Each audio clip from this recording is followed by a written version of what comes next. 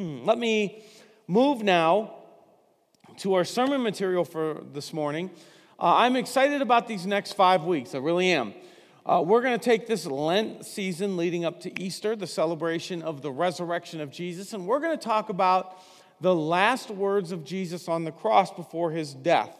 So those phrases that the gospel writers tell us about are loaded with implications, so relevant to our life today. They're explosive as you peel back the layers, just incredible words that Jesus gives us on the cross. So we're going to talk through some of those. Today's phrase, if you have ever been at a place in your life where you've thought, where are you, God?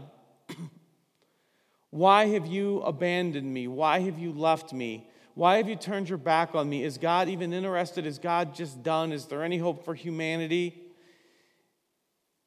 If you've ever been at that place, and I hope all of us have been there. If you haven't, good for you. You're too perfect for this church.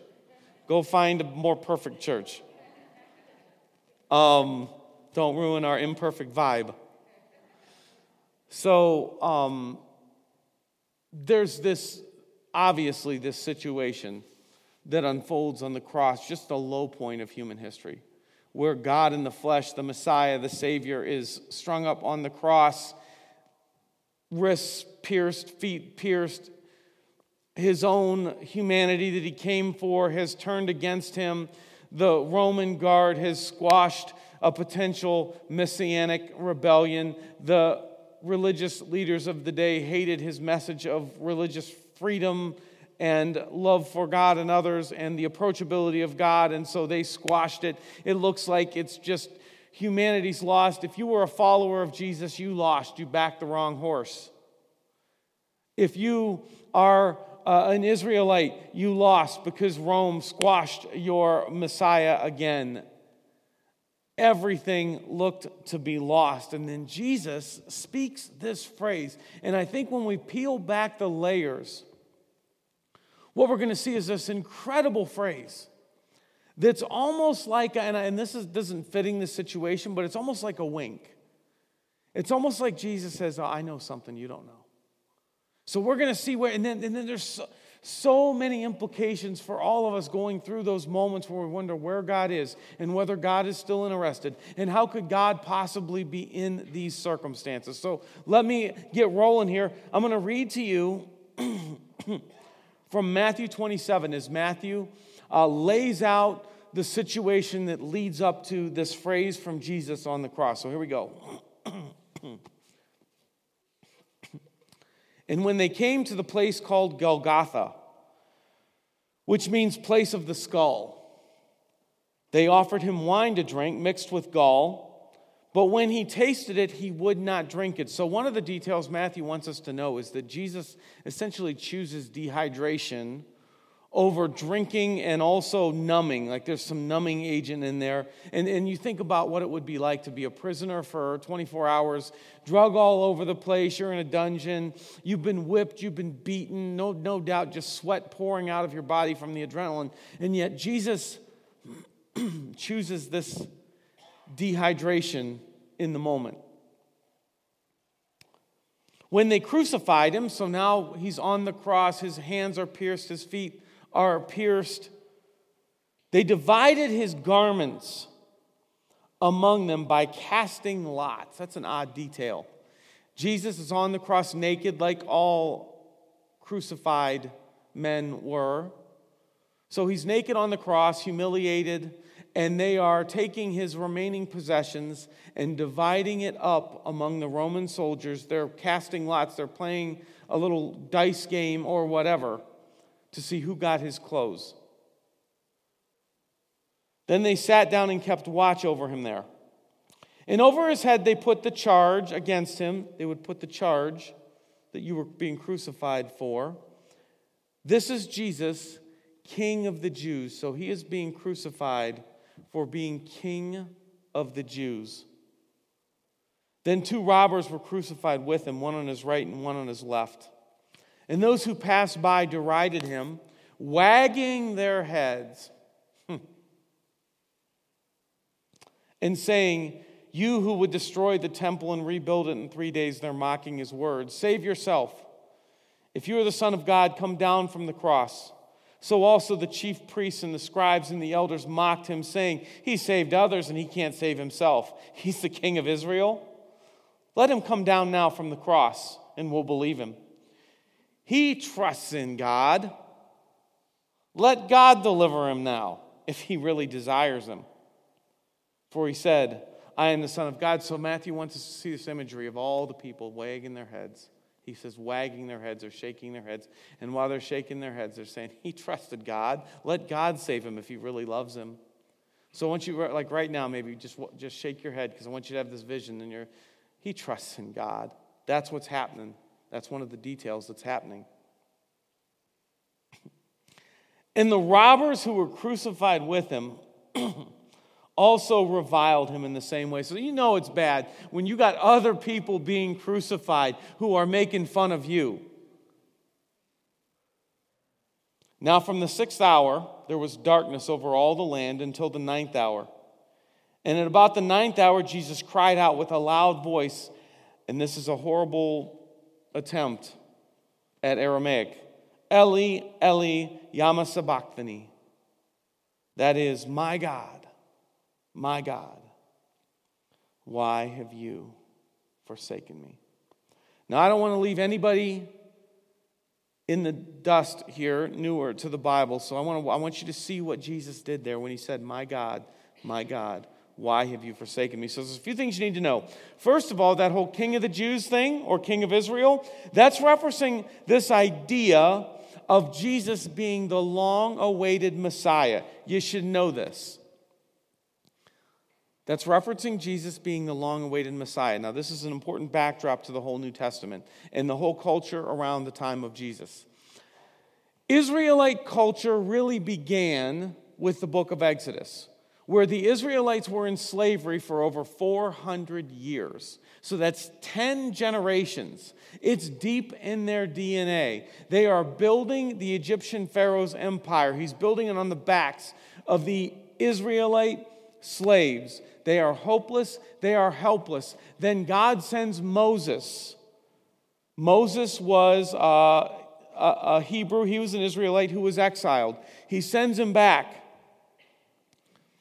And through miracles in Moses' leadership, Moses leads the Israelites out through all these miracles that God did. Finally, Pharaoh sends them on their way, and they go on this exodus, this exiting out of their slavery. And they have this promise from God that he is their people, and they are his God. And he leads them into the promised land. They journey into the promised land, their own land, their own identity. Now, it doesn't take them long for them to tank that through their unfaithfulness to God.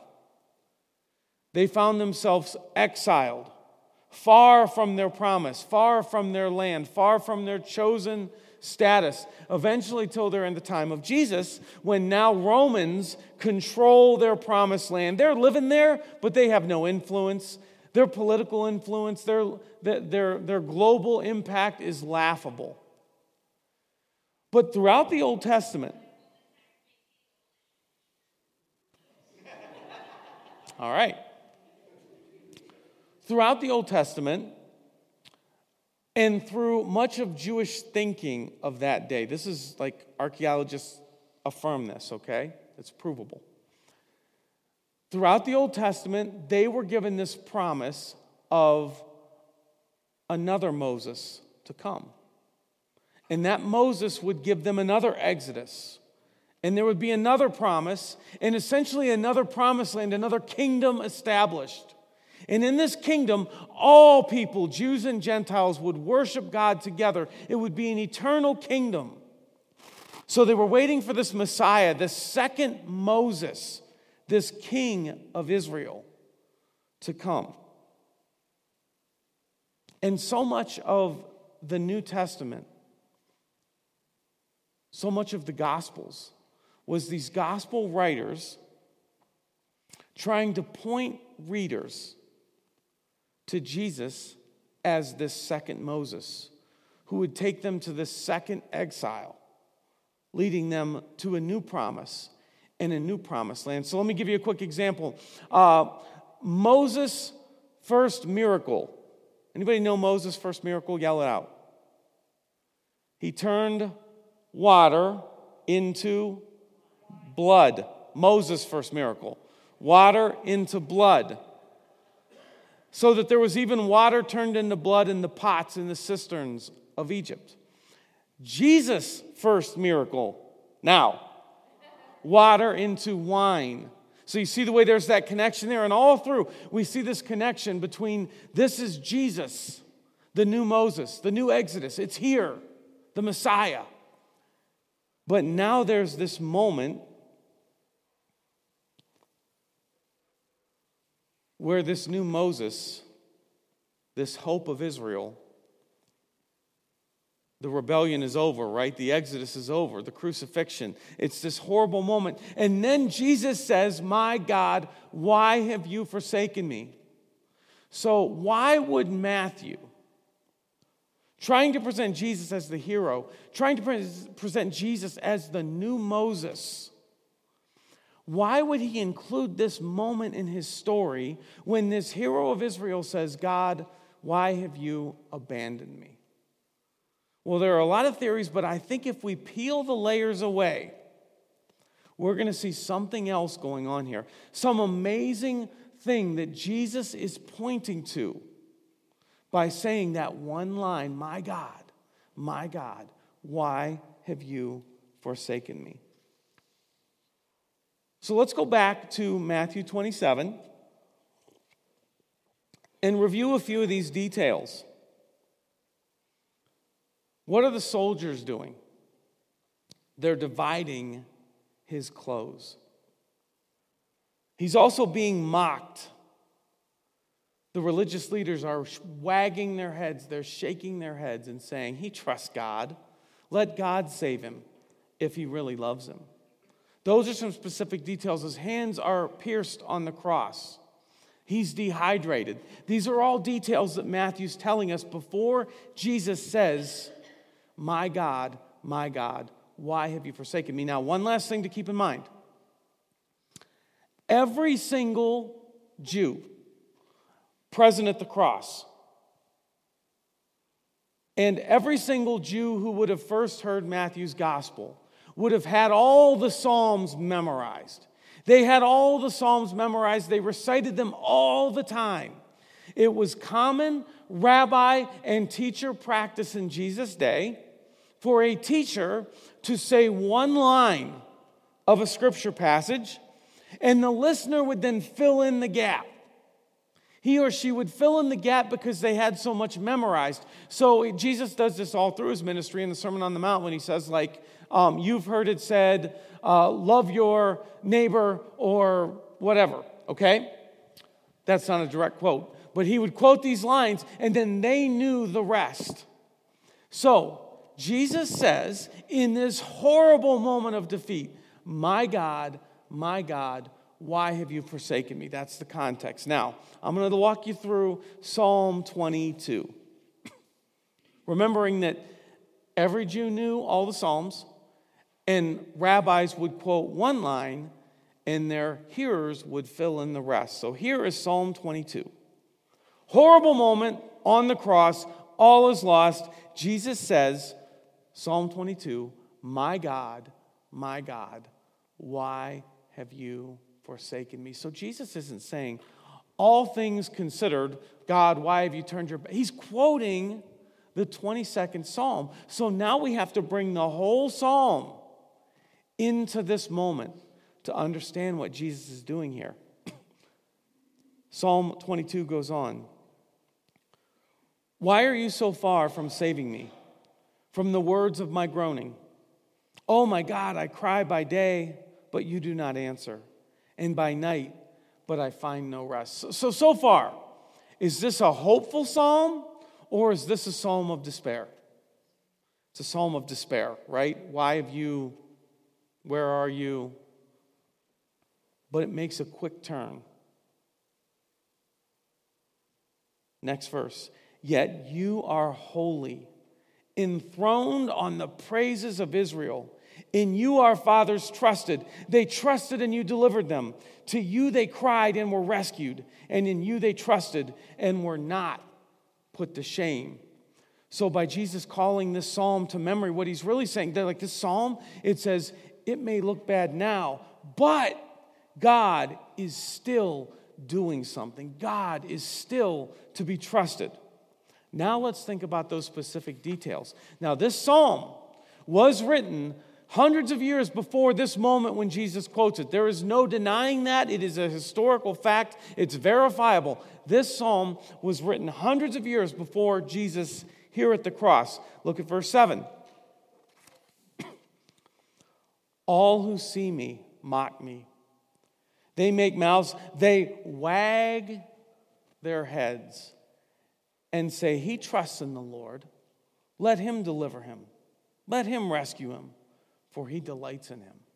See what Jesus did there? With precision.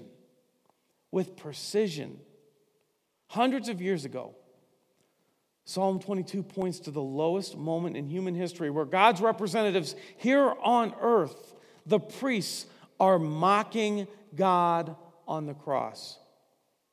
It calls out their exact words. It calls out their bodily gestures. Jesus sort of says, see, God knew this hundreds of years ago. Verse 15, my tongue sticks to my jaws. There's dehydration at the scene. Hundreds of years ago. Verse 16, they have pierced my hands and my feet. With precision, hundreds of years prior to this, the scriptures points to this moment of despair when there would be mocking, when there would be a piercing of hands and feet. Verse 18, they divide my garments among them, and for my clothing they cast lots. With precision, Psalm 22 points to a moment of despair, deep despair, when there would be clothes being divided up by the casting of lots. So do you see what Jesus is doing here?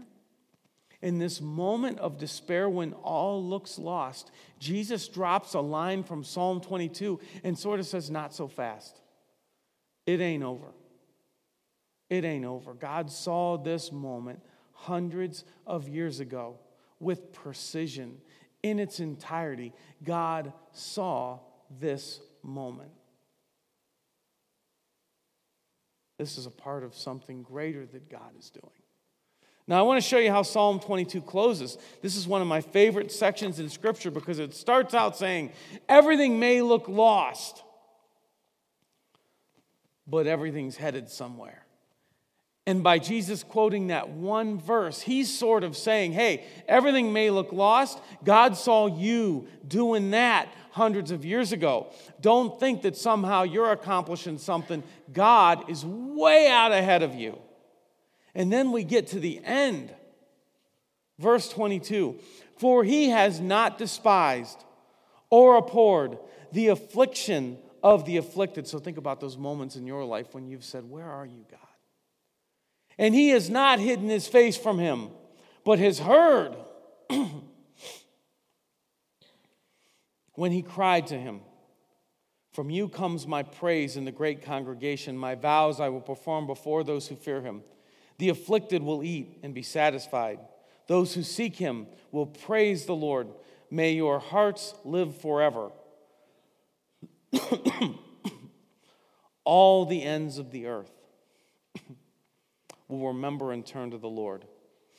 All the families of the nations will worship before you. For kingship belongs to the Lord, no matter what this moment looks like. And he rules over the nations. All the prosperous of the earth eat and worship. Before him shall bow all who go down to the dust, even the one who could not keep himself alive. Posterity shall serve the Lord. It shall be told of the Lord to the coming generation. They will come and proclaim his righteousness to a people yet unborn.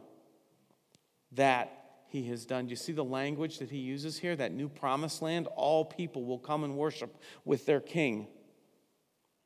Even there at the cross, Jesus is saying this may look like one thing, but this is headed somewhere. This too is under the control of God. Now, 3 quick thoughts. First, there are going to be moments when you can't see or feel God. Don't believe the words of the crowd. Don't believe the words in your own head. There are going to be moments in your life on this journey when you cannot see or feel God. Don't believe the words of the crowd. Don't believe the words in your head. It's all headed toward restoration. That's the message of Psalm 22. That's what Jesus speaks into that moment. Second, you should expect, while we wait for the promised land, that the journey there has some confusing moments. Trust the journey. This was a confusing moment at the cross. Nobody knew what was going on except Jesus, who saw it. Quotes Psalm 22, says, see, this has been in motion. There's some confusing moments in this journey. Trust that it's headed somewhere. And then finally, I love this. Rather than say, like there's mocking, there's beating, there's uncertainty, there's fear. Rather than say, you'll get yours. Like Jesus could have looked at the Romans or looked at the religious leaders and said, oh, you'll get yours. But rather than doing that, Jesus points to a moment, a plan that involves the redemption of everything and everybody. In the midst of the mockery, Jesus points to his haters, and he points them to the restoration of all things. Jesus was actually dying for his accusers. This was the second Exodus. Jesus was paying the death penalty even for his accusers, even for his crucifiers. He was paying their death penalty to lead them on an exodus out of the slavery of sin toward connection with God. This moment that looked like it was over was actually the beginning of the second Exodus. It was actually the fulfillment of God's plan.